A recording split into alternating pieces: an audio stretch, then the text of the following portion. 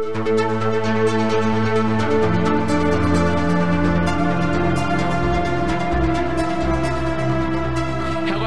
to the Sensibly Speaking podcast. This is Chris Shelton, and I am joined this week by Sarah Edmondson, writer of a book called Scarred, survivor of a group called NXIVM, something that a lot of you might know something about since we have done earlier podcasts talking about that topic, its relationship or common ground with Scientology in many, many ways. And Keith Raniere, now, Sarah, welcome to the show first off, and then I'm going to start plying you with questions. So hello, welcome to the show. Thank you for having me. Yes. Sorry it's taken so long, but here we are. Here we are, and no worries at all. I know you're a very busy person, and also with my studies and stuff, I have been too. So many things to talk about, and I'm guessing that I might want to have you back because there's no way in the time we have, we're going to be able to cover everything I want to talk about with you. First off, though, for people, we have to cover some ground that you have covered so many times and that has been, well trod only because not everybody who's tuning into this is going to be familiar with all the backstory of this like you and I are. So I suppose in brief, but, as much as you would like to provide, what's the basic backstory here in terms of what is NXIVM, the group you were part of? Who's this guy, Keith, who was in charge of it, and how did you get in and out of that? I know. About 12 years in a two sentences or less. Yeah, that's why I wrote the book. No, it's just so I could hand it to people and not talk about it anymore. But I have distilled it down to some cliff notes.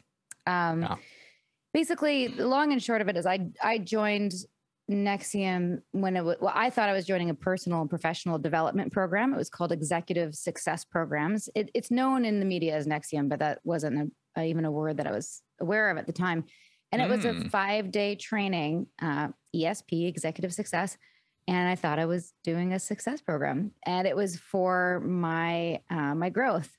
And I met a filmmaker named Mark Vicente, who is also in the Vow, and he had made this film called What the Bleep Do We Know? And he said, if you like my film, which I did, and I really admired him, he said, you'll probably like this workshop I just took. No, he was also a new student. He didn't know what was going on behind closed doors, which we get to later. And he brought me in. I loved it. Went from being very skeptical, lots of red flags. I didn't know were red flags at the time, to trusting Mark, sticking it out to day 3. By day 5, I was totally hooked. I had found my tribe, my people. I had a whole new worldview. And I thought if everyone had this, world leaders would get along and there'd be peace on earth. That's what I thought. Right.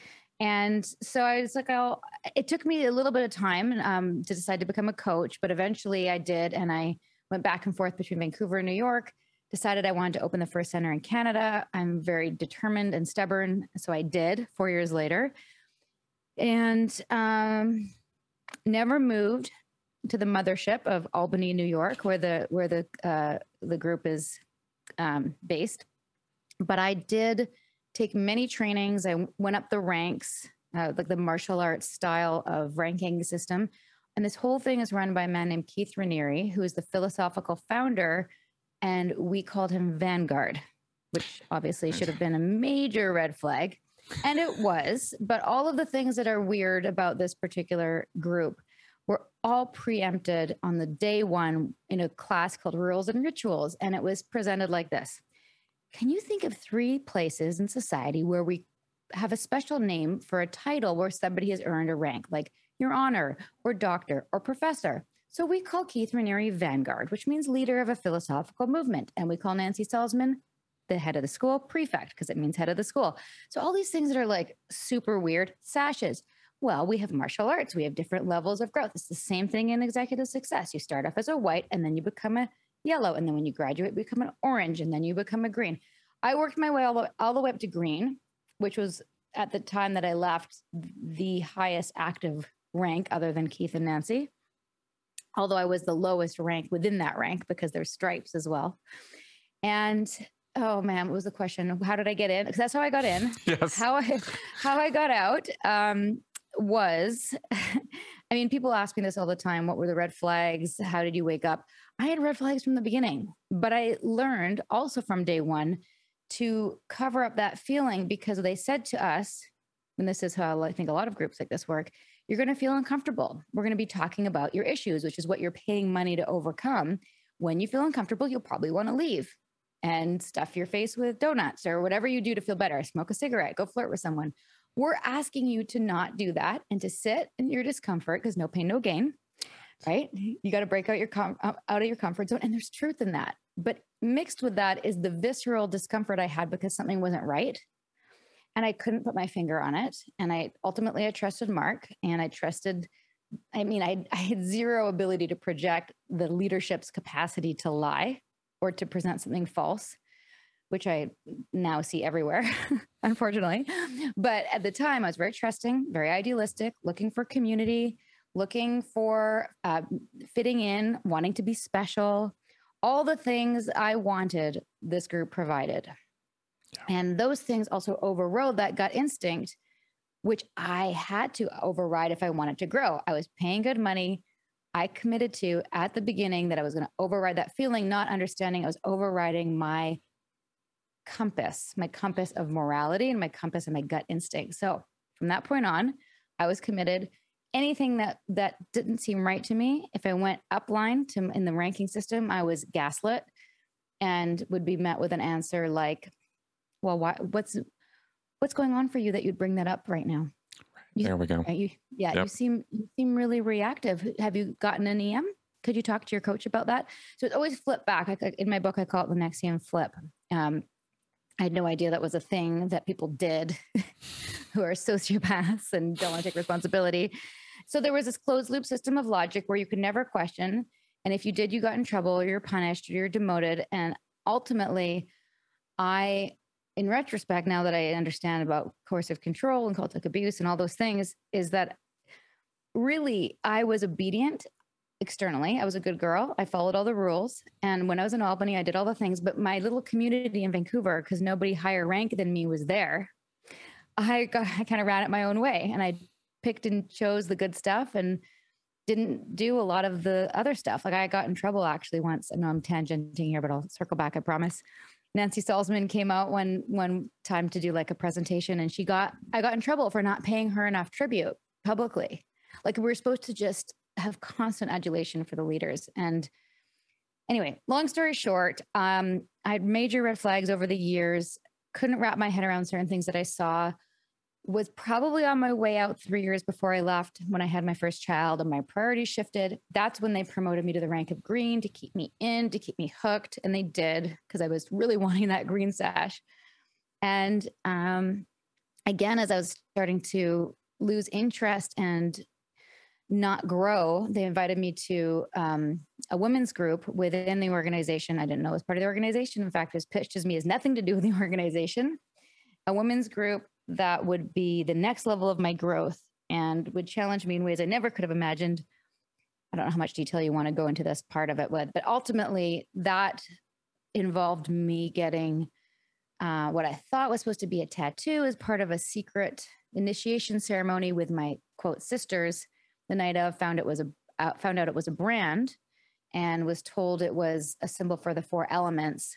But actually what really woke me up was a few weeks later finding out that the symbol was not for the 4 elements, but actually for Keith Raniere's initials. Right. And that was obviously people had said that we were a cult the whole time. In fact, we got trained in our first 5-day what to say if people say we're a cult. So I all of a sudden knew in that moment that after all of those years that they were right. It was a cult, and it was actually talking to Mark Vicente openly and freely about, everything that I was seeing and that he was seeing, that we were able to put all the pieces together, and we were then able to understand what it was. And that's how I woke up. There we go. Yeah, is that a good summary? It actually is a wonderful summary, and it highlights a couple things I'd like to ask about or highlight even further. Yes.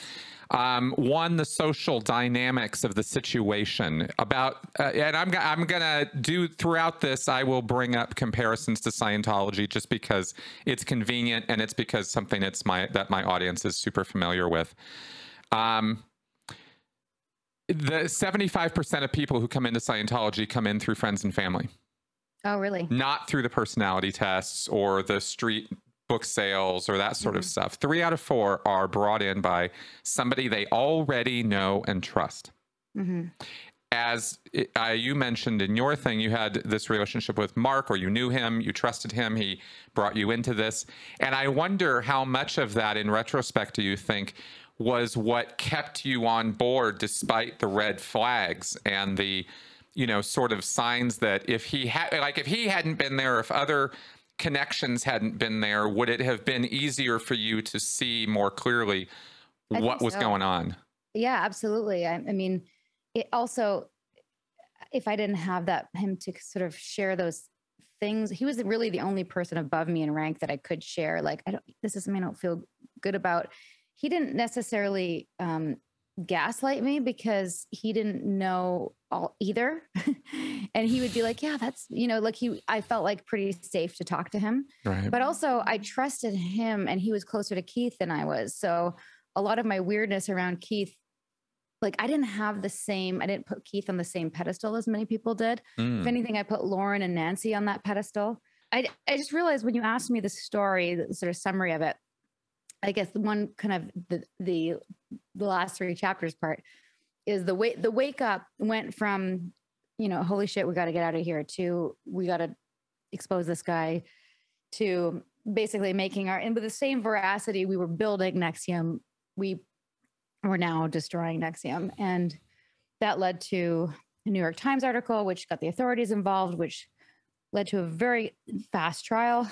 I mean, the trial itself was long and plenty of due process, but things moved quickly. It was an expedited process to get him taken out of Mexico, where he was hiding.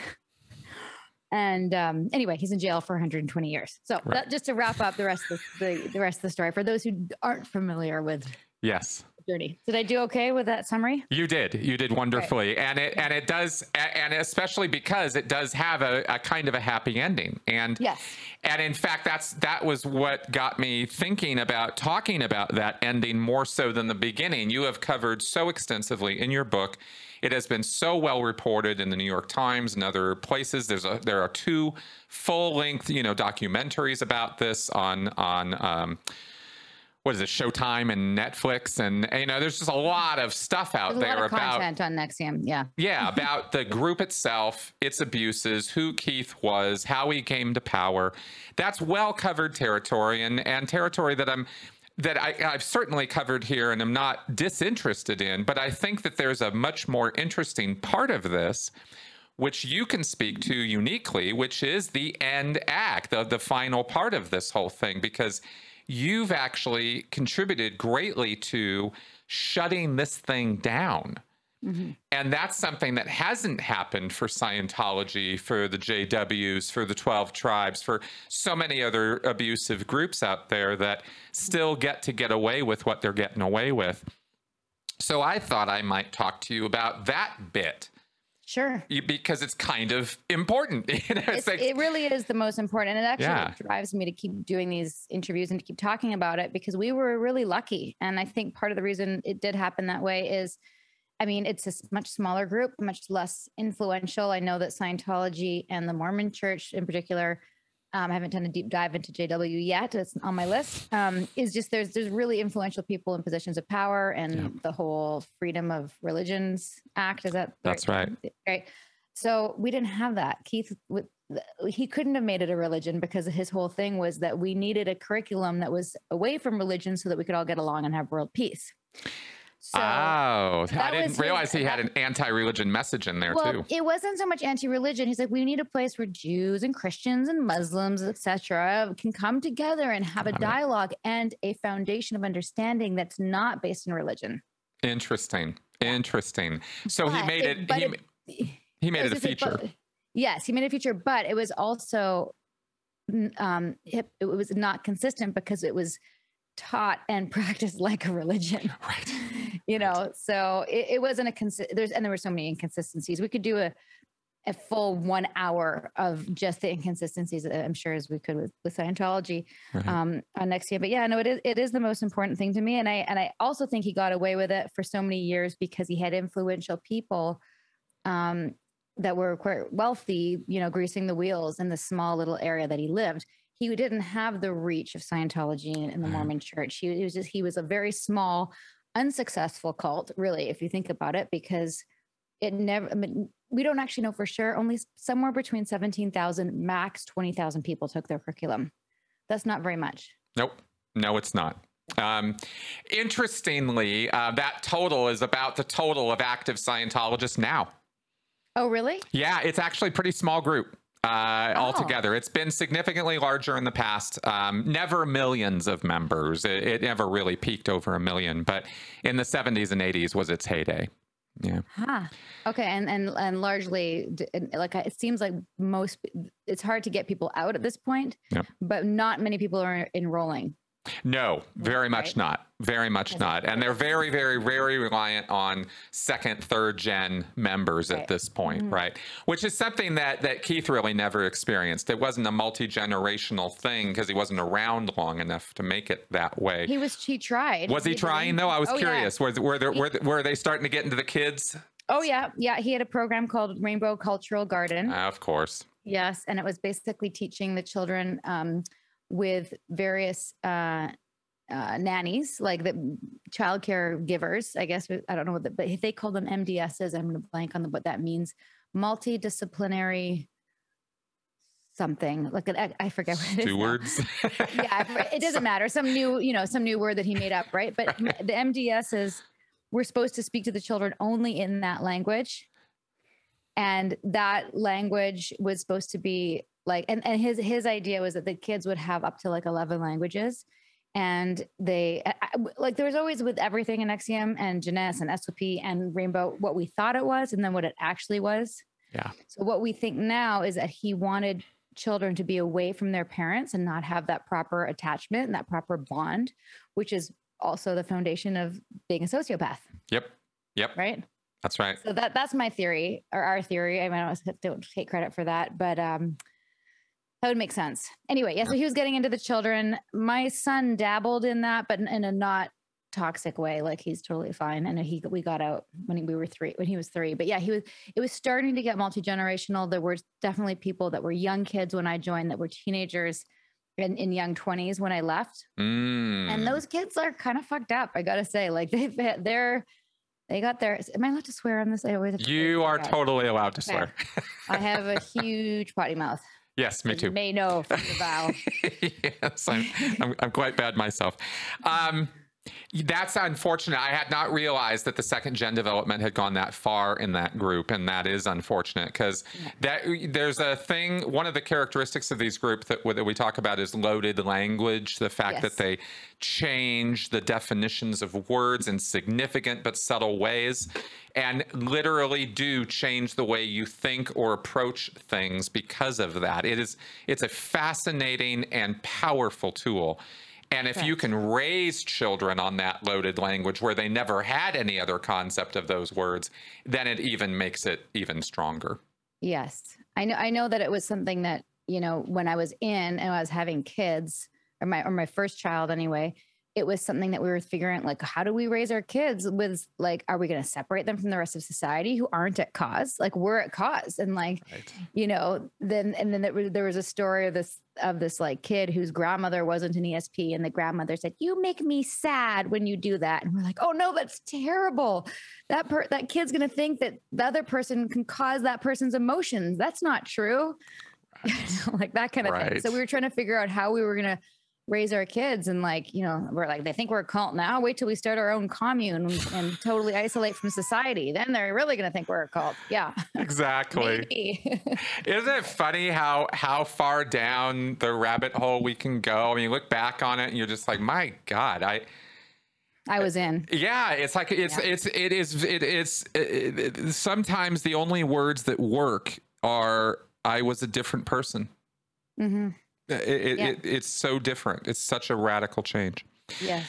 Now I was impressed by and something I noticed throughout reading, going through your book and looking at your experience and the way you've discussed it and talked about it, there were some aspects of this group that you never fell for, that you always were able to sort of keep a little bit distance from. And I was curious how you managed to pull that off or how that worked for you.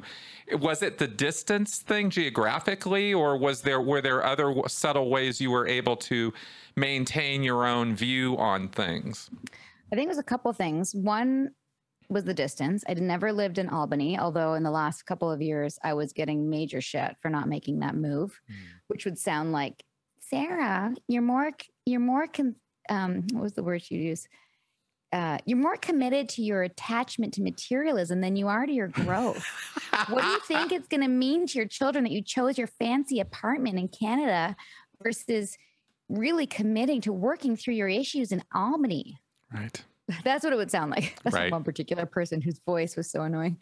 But yeah, that's the kind of stuff I was getting in terms of like the gaslighting and the manipulation. But, also I had a life, even though in many ways I'd say like ESP was my life and it was my business and my friends and my community. Like I said, I had this community in Vancouver that was like the good parts only, And as you know, there's always good on the outside, right? And then the bad's on the inside. And I had the good. And I just I didn't do when they started doing these penances and people were, standing in the snow in the middle of the night to make up for their failures. I was just like, I'm not going to do that. That's too much for me. And I wasn't raised in any religious way. So that even the concept of penance was really foreign to me. But I also was like, that's just too extreme. And but like I said, I was also obedient. So I realized that I could kind of, and this was not super conscious. I wasn't conscious of this in my conscience. Okay. It was just because I was also sleep deprived and working so much that I wasn't really like thinking about this, but I was like, there's things you're supposed to do, like enter all your data in, which was incredibly time consuming, but I knew that nobody checked it. So you were supposed to report in that you did it. So I would say like, coach points entered, thumbs up, or yes, I stood for you for an hour to make up for because we were doing penances for each other to build conscience. Oh, right? wow. So like if we're on the same team and you didn't, complete the podcast thing that you were supposed to do, I would do something for you. So you'd feel the pain of that, which would motivate your decisions in the future. So I'd be like, okay, because of your failures, Chris, I'm not going to go to yoga all week so that you don't fuck up next time. Right. Right. But I phone those things in. So like, so the external consequences didn't bite quite so hard. Yeah. So like anyone listening to this who's still loyal to Keith, and there are quite a, handful of what we call the loyalists, they'll be like, see, I knew it. Sarah didn't do the work. That's what they're like. Sarah was too superficial or whatever. Yep. Like that was another thing I'd get, was too superficial. So yeah, I mean, and also my mom wasn't on board, and a part of me knew that it was like cheesy, like there's just certain people I never would have invited because they'd be like, wait, sashes, Vanguard, like, right. Go fuck yourself. No. So I there's just part of me that was like a little bit aware of that. So like kind of, even though I was like I was also had one foot out always. Right. In retrospect, I think. Well, I find that interesting, and I do think the distance thing was a factor. I'm curious, how much was your husband? How hardcore was he on this? We went through different stages at different times, and I don't want to speak too much for him, but I will say, because he said it in other interviews, like in the way that I was obedient externally, he was disobedient. He'd be like, I'm not doing that. Like we'd go into a forum and I'd be sitting in the front row with my notes if I was allowed to, because you have to be in rank order.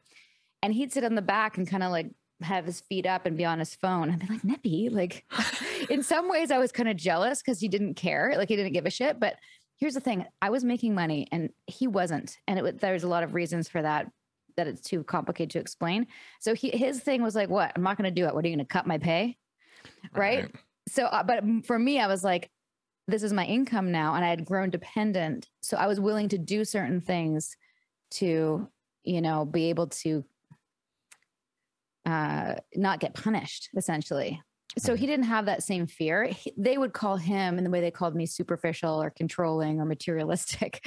They would have called him defiant. He's not being obedient. He's defiant, right? Anyone who had their own sense of personhood was defiant. Right. So he wasn't really in the same committed way. He did, he really picked and chose what he wanted to do. But when they offered him a leadership role with the men's group, that's when he became more committed. And he's a former college quarterback.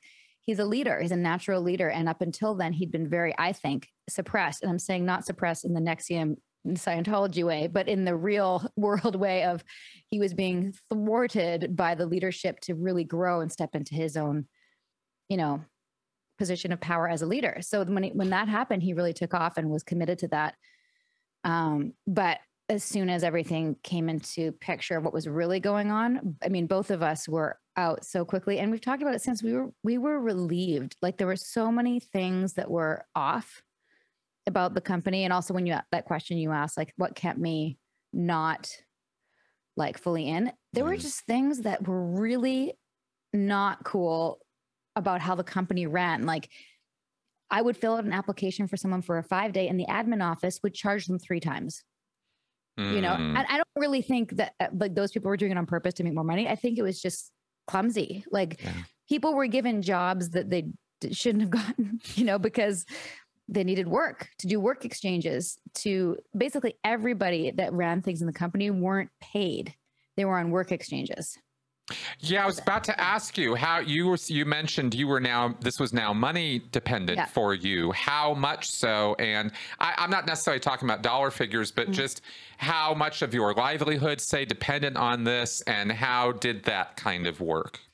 Yeah, actually just did an episode with Gabby Dunn on her podcast called Bad with Money. And we talked about all the weird money stuff with NXIVM. So refer to that for all those details, because I went into a lot of detail about it. But cool. I mean, ultimately it started with, I took a training. I really loved it. I'm a natural, what they would call like a natural enroller, or basically a recruiter. And it was, if you referred 3 people, you got your money back, which I did immediately.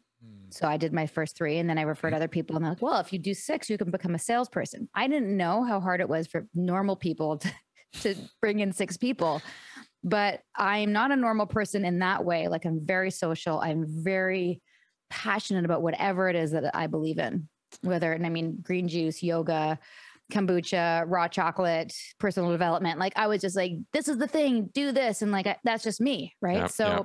I started to make an income off of sales. I would earn 20% of every commission, which I then put into being able to take more classes and pay for my flights. Like when I started, I was the proverbial broke actress living in a basement suite.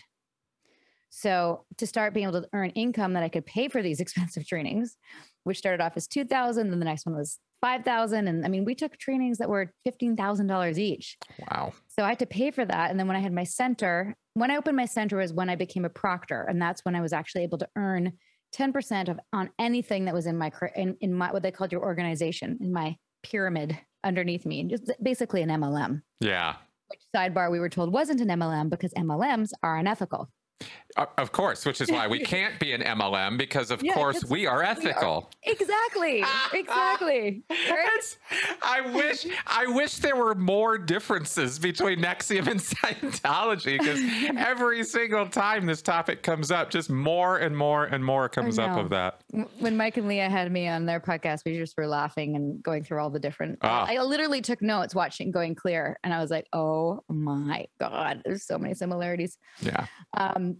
But yeah, what were we just talking about? Well, as mentioned about the money and stuff, and I was just curious how much of that you became income dependent on. So eventually it became, I stopped acting, mostly. So the first 4 years, and by the way, the first 4 years I was also working for free. So there's the coach. When you're a coach, you are doing what's called an internship.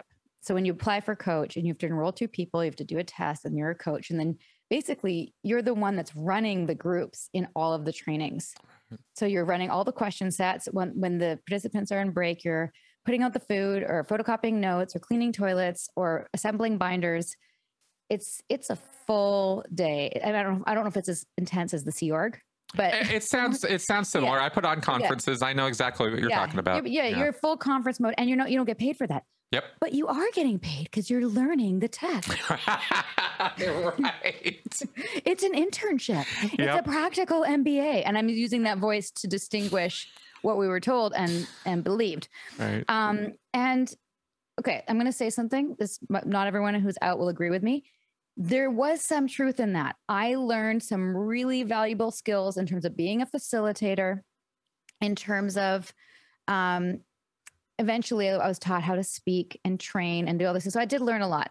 Mm-hmm. I probably could have paid a lot less in terms of the time for value exchange that I put in. And the truth of the matter is, and this is a chapter in my book, Illusion of Hope, where the last time I saw Keith and I was doing a video presentation for them, and he said, it's important that keep your state up because you want people to buy into the illusion of hope. And I couldn't wrap my head around that till I got out. I was like, oh my God, the whole thing's an illusion. Just like all MLMs and the whole path of growth, the whole thing is a massive fucking scam. Yep.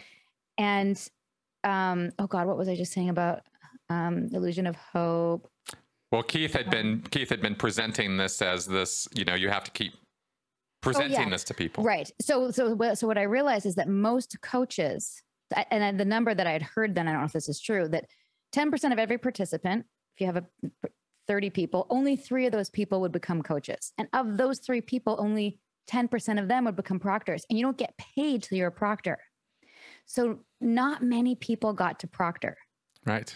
Right. And so in terms of making NXIVM or executive success your income, it took a lot of work and a lot of work. And I happened to be one of the people that had certain skill sets and they put a lot of effort into me to be to prop me up. And like right at the beginning, I had someone invest in me, lent me the money, Barbara Boucher, who's was my field trainer at the time. And she actually left before me. And I was a big trailblazer in the exposing Keith Raniere thing. We can talk about that more later. Yeah.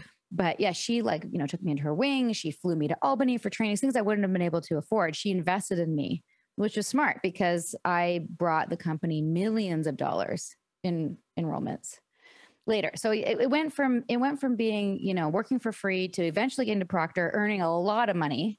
And then in those middle, I call it the middle years because there's 4 years working for free, 4 years of the golden years, and then a 4-year slow demise and decline as the company was falling apart. Like, I don't know what Keith was thinking. And I think this is in my book where they pulled all my staff out to take trainings in Albany. So I had no one to run stuff in Vancouver. And when I brought that up as problematic in the system, I was met with, what does it mean that you don't want your students to interface with Keith?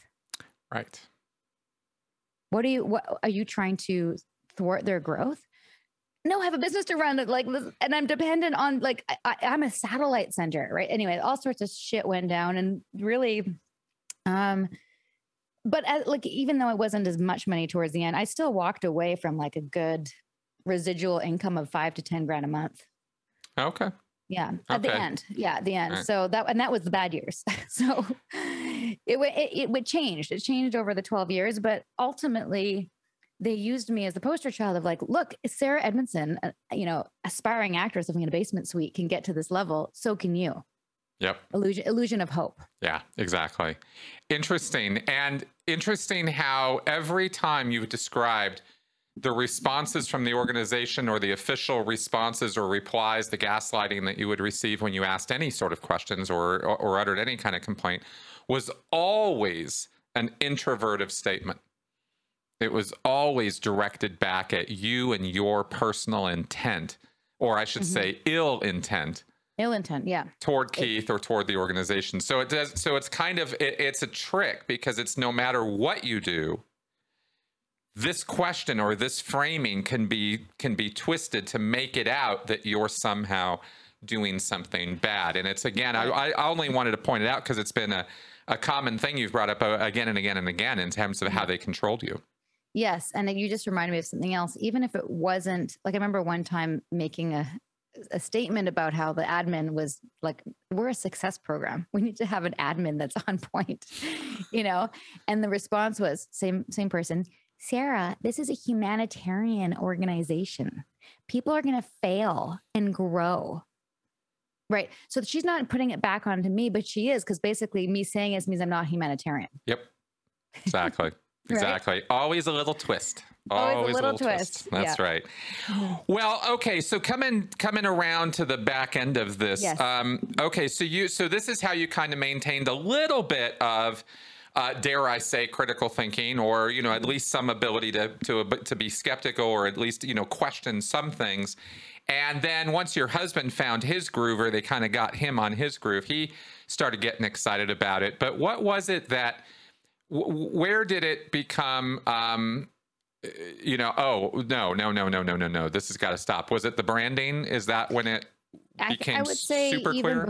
Yeah. I mean, even before that, things were happening that I was, you know, the shelf metaphor, putting on the shelf.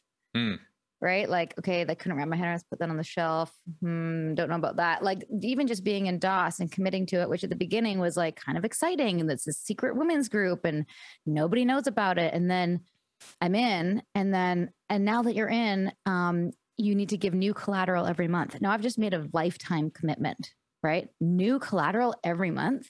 Like, what could that possibly even be? Right. You know?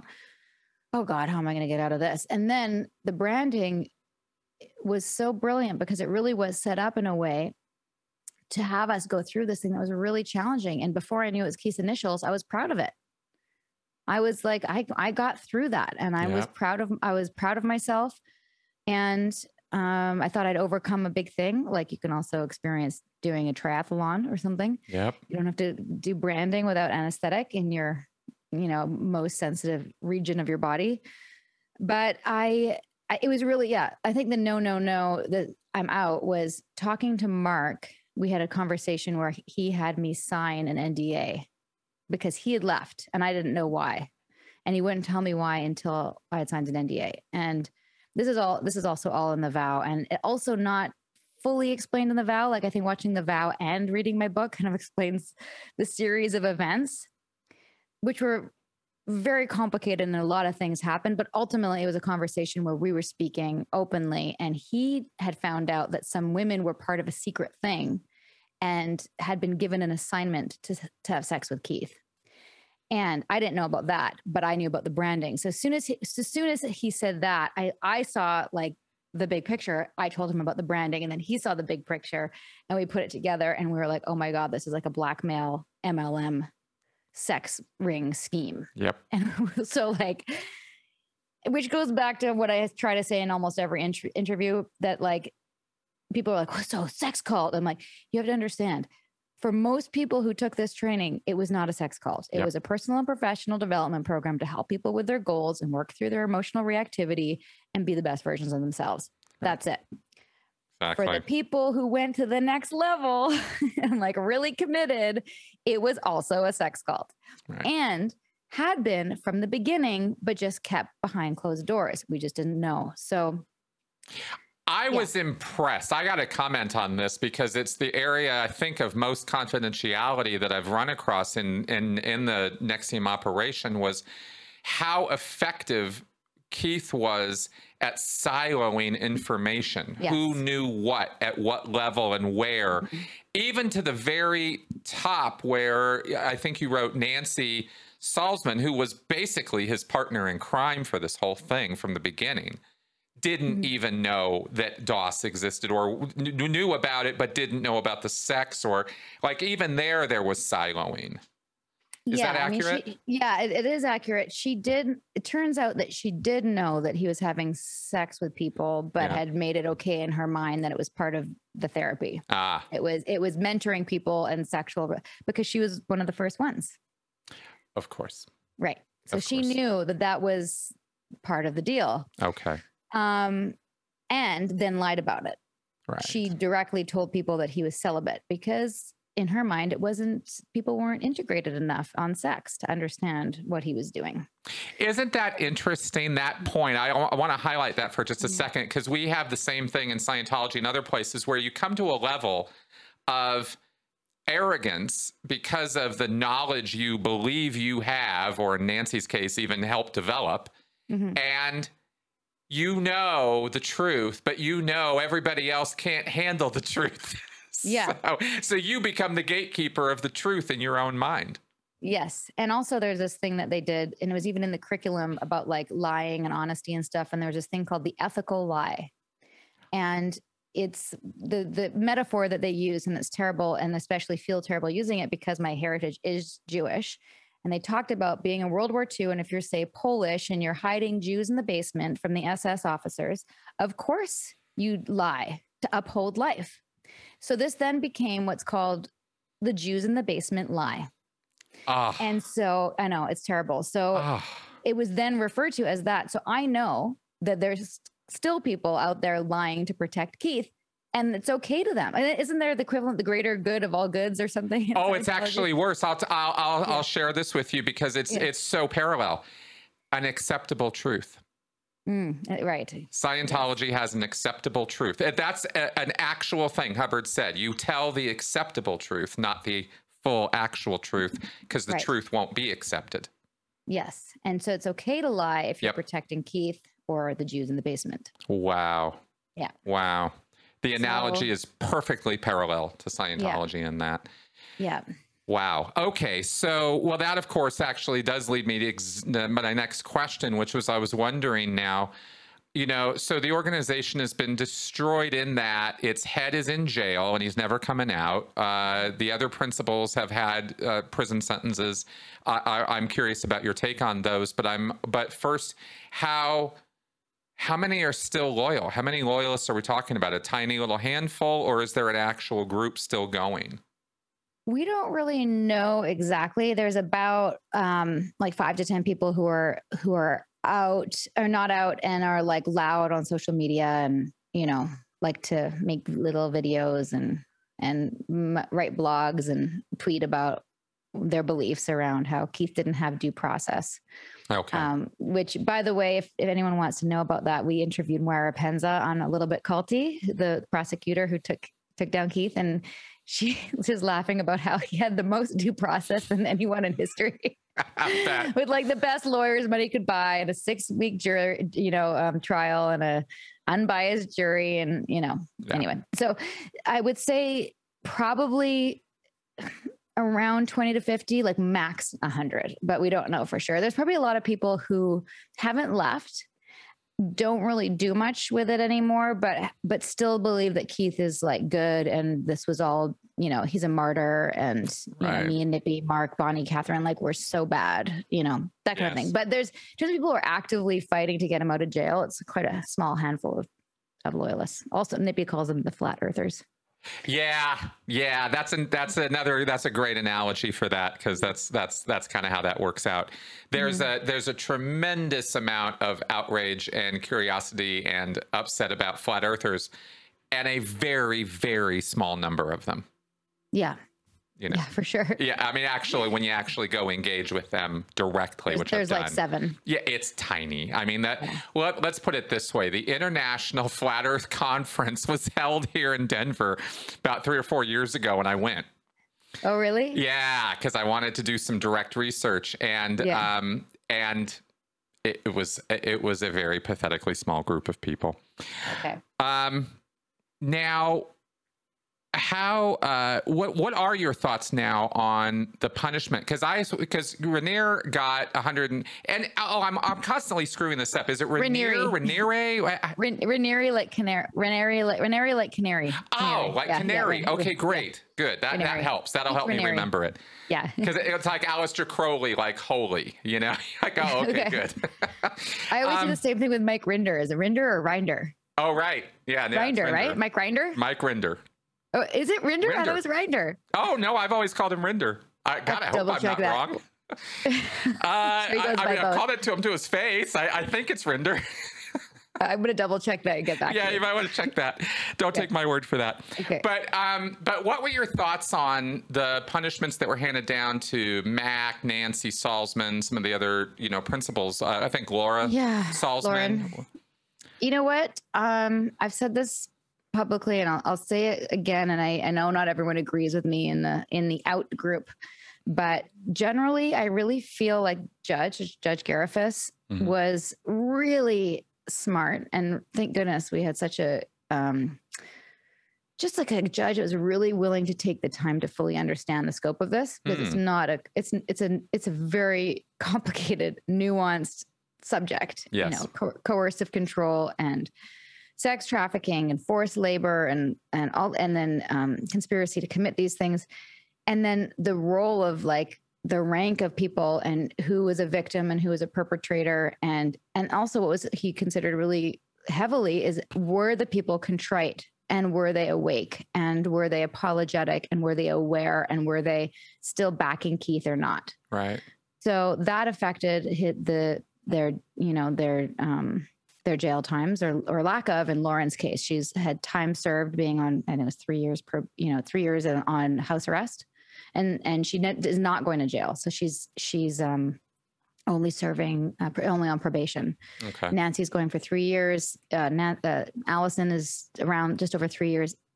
Claire is over 8 or 7 or 8. I forget exactly now, but some people think that's not enough. But that was like, considering her crimes, it was 2 or 3 times more than what the prosecutor even asked for. But the judge was very clear that until she is like denounces Keith, and she refused to. So if someone's looking at this case from the outside and doesn't have all of those things, and might look at somebody like Nancy and be like, what? Like, how could she get 3 and Keith get 120? I think the judge took into account that she's older, and that she was also a victim. But the fact is, she perpetrated his mission and knew a lot of things and didn't do the right thing about it. So I don't know. I think if anyone could have had a bit more, I would say Nancy, but I also think 3 years for a senior is a lot. So, Fair enough. Fair enough. Well, I'm not going to debate this with you. I agree with you. My position is that, that generally speaking, people don't understand coercive control, and they don't tend to understand the nuance. And this is what I try to harp on my show is it's not an either or.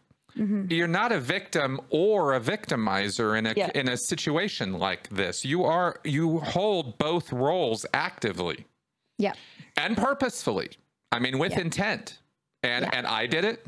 You did it. I mean, when you're in those groups and you rise to a certain level, that's just what happens. Yes.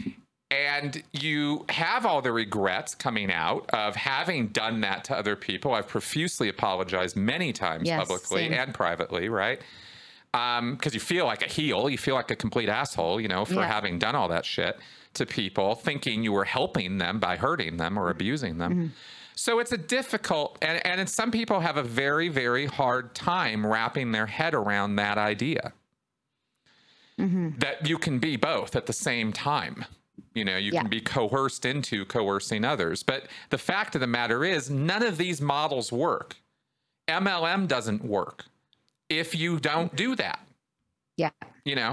And that's just the fact of it. But it's an uncomfortable truth a lot of people don't want to deal with. Yes, actually, one of the things I first worked on with Dan Shaw, who is my my cult therapist when I got out, and Dan, he's been on the show. He's a good guy. It was ours too. Yeah, he's great, and he helped me see, because there was somebody who was like very publicly saying that I was terrible to work for, I was abusive, and I was like, gutted, but I also had to face where I had been. And Dan helped me see, like, when the head of an organization is abusive and gaslighting and abuse, verbally, not physically, obviously, is not to say that's not okay. I'm just saying, in case people are wondering what I'm talking about. Yeah. But when the leader is that way, that's how we are taught to work with people. Yep. And again, like, still apologizing, never will stop apologizing probably, but also to forgive myself for that behavior, knowing that like that was part of the doctrine is dealing with people in that way. And it's what we learned. Right. So, how do we get on that subject? Oh yeah. So I feel that way with all of those people, that they were both, and I agree with you. And for me, where different lines are drawn is like, did you do those things and then like lie? Like I know for me, I never lied to anybody about what I was selling, or, you know, when I brought people in, I was telling the truth. Whereas Nancy's very specifically lied to people saying, Keith is celibate, Keith is renunciate, Keith is the smartest man in the world, based on nothing. You know, like there was a whole series of lies that she, you know, propped up to keep him propped up. So yeah, I mean, all in all, I think that karma's a bitch, and, you know, she'll have to face, all those people have to face what they did, just as I have, in their own time, and hopefully they will, and they'll, you know, be able to move on with it. All I want right now is for people to move on with their lives and, you know, get what they wanted, which is to be healthy and happy and, you know, have meaning in their lives. And I hope that they do. I really do. I have zero anger for anyone anymore. Interesting. Well, good on you for that, having come to that place, you know, after many years. Well, years. After having not been out for that long. I mean, this is actually kind of recent history.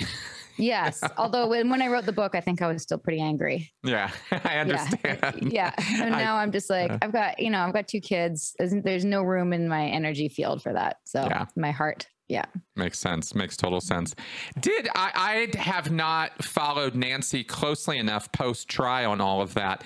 Did she appear contrite? Did she, does it look like she's... It's hard to know because I wasn't in the courtroom. Okay. I didn't go. I felt like that already taken up enough of my time. But from what I heard and like what I read, when I read her words and her statement and stuff, she's saying all the right things. You know what I mean? But she also, I feel like, didn't do the right things. Like Lauren wrote me a really wonderful letter. Oh, did she? And was very apologetic, and it felt very heartfelt. Oh, good. Yeah. But Nancy didn't do that. And, you know, I just feel like she's just still kind of a bit arrogant and a little bit like doing the whole, well, we were all just duped and he's just a sociopath. And like, she is denouncing him, which is good, but like hasn't really owned like that maybe she was really awful too and was really abusive to a lot of people. So that's the part where I'm like, okay, Nancy, like, you know, you got to do both. And she was really, I mean, and here's the thing. I didn't even really know. I was okay at the trial. And then I heard some of the other victim impact statements of the things that she did. And I was like, oh man, you got a lot of letters to write. Yeah, basically. Yeah. Nancy's the only one I still have question marks in my mind in terms of the, you know, I believe Allison Mack was sincere. I think she was kind of in shock, frankly. Yes. And I think she was sincere too. And I think that, you know, there's been other people who've publicly said that she's a monster and things like that. I don't think that at all. I think she got caught up in something that sort of was a good outlet for any, I don't even want to say narcissism, because it's sort of like the typical actor, and myself included, you know, actor-y sort of, she got given a position of power that was not healthy for her, and she ran with it, you know, but I don't think she set out to hurt people. No, and I think that a way that we differentiate, for me, the way I think about it that makes the most sense to me, and I can still maintain some faith in people, and maybe it's only for that reason, but I think there's more, is I think there are people who are empathic, who can be weaponized. As we say, you can weaponize an empath. You can take a person who basically cares about other people, indoctrinate them that abusing those other people is the best way to help them and get them to believe it. And then you will not have a harder worker. Right. A person who will give up weekends, holidays, everything they can because they believe they are helping other people, but in fact are abusing the hell out of them. And I personally believe that's where Allison Mack was at. Yeah. Yeah, I think you might be right. Yeah. I don't think Keith was that. And I have questions about Nancy on that regard, because she was such a early and avid, energetic contributor to what Keith was doing that I really have to question her basic intent. But that's from a distance. I don't know her. I've never interacted with her. So yeah. What do I know about that stuff? But I did find it interesting. One last thing I think I'll ask you about, and then I think we're going to have to start wrapping up, is I found it interesting that there are no victims in NXIVM in the same way there are no victims in Scientology. It's a dogmatic approach. You cannot ever be a victim or be victimized. Mm-hmm. How does that play out in the NXIVM indoctrination? So yeah, Nippy and I love to talk about this, like picking apart the doctrine and like figuring out what was good about it and then what was bad about it and how it could be used to abuse. And I think what was good about it is that in any situation that you're unhappy with or something that happens to you or in your life that isn't good, you can look at it from the perspective of like, okay, what was my role in this? You know, how did I participate in this?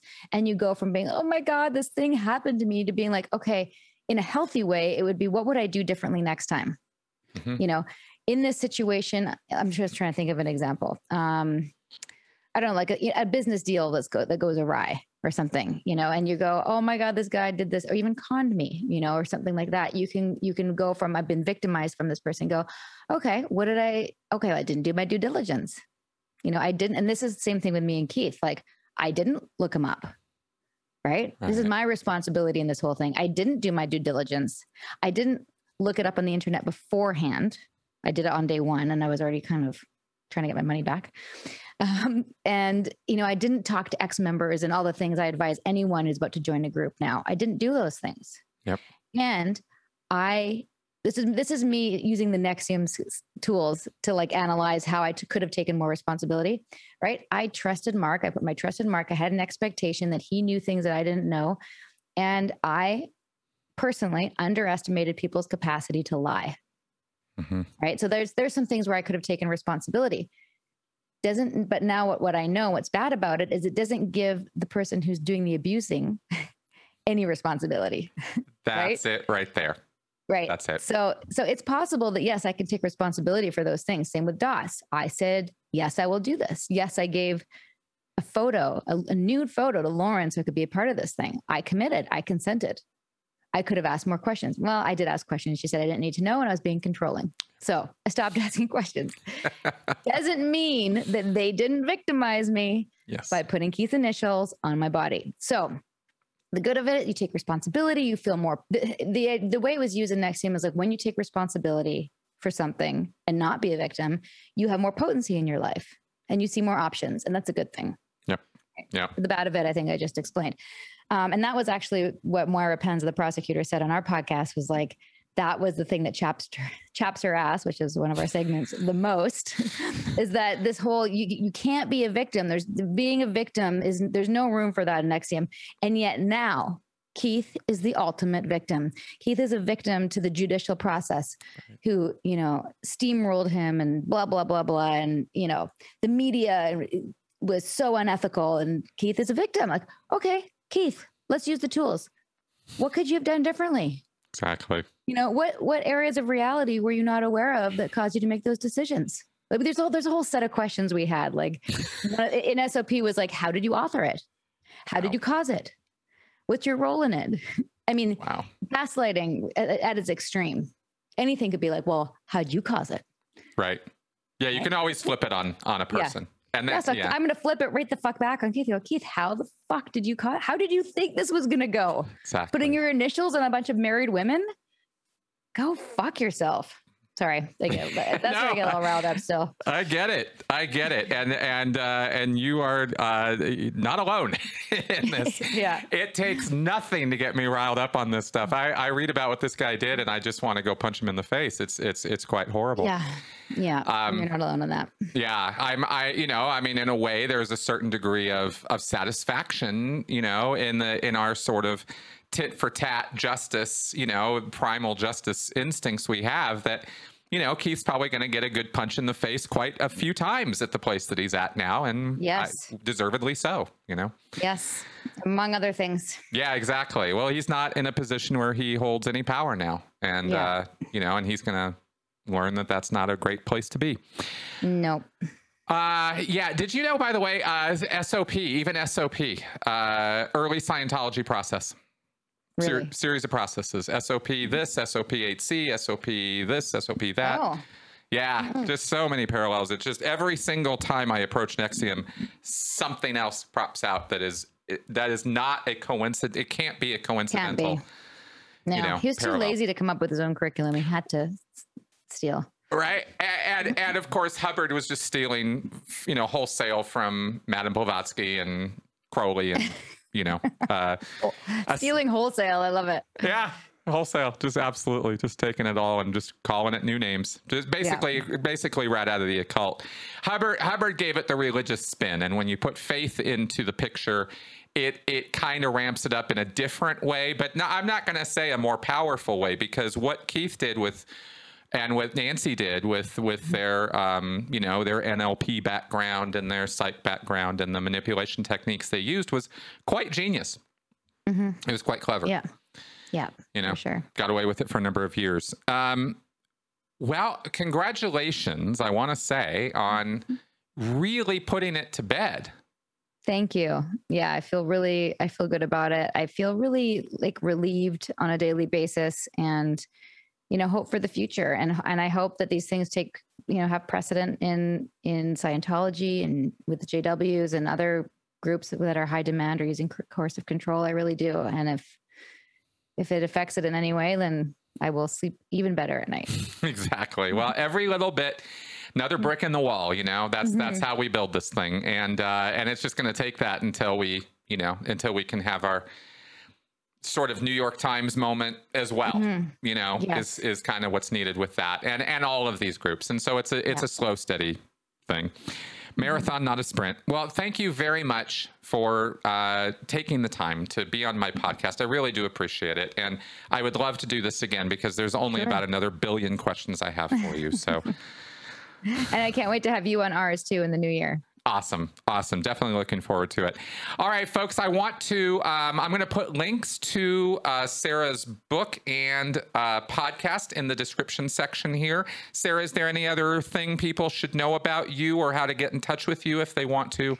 Sure. Yeah, I think the best way is to message me on Instagram. It's my full name, Sarah Edmondson, Edmondson. Our podcast is there too, a little bit culty. And also, I'm sure, Chris, you're familiar with the hashtag I Got Out movement. Mm-hmm. Yeah. So I feel like is a really great resource for people who are coming out and need some healthy, not culty community, yes, and want to get rid of the shame that comes with recognizing you've been conned. And I'm really proud to be a part of that. So you can find me there, Instagram. I'm kind of on Twitter, but not really, but cool. Mostly Instagram. Awesome. Yeah. Okay, folks, reach out to her, engage with her work, read her book, check out her podcast. Chris. It's all good stuff. Thank you. All right, guys. I will see you next week. Bye-bye.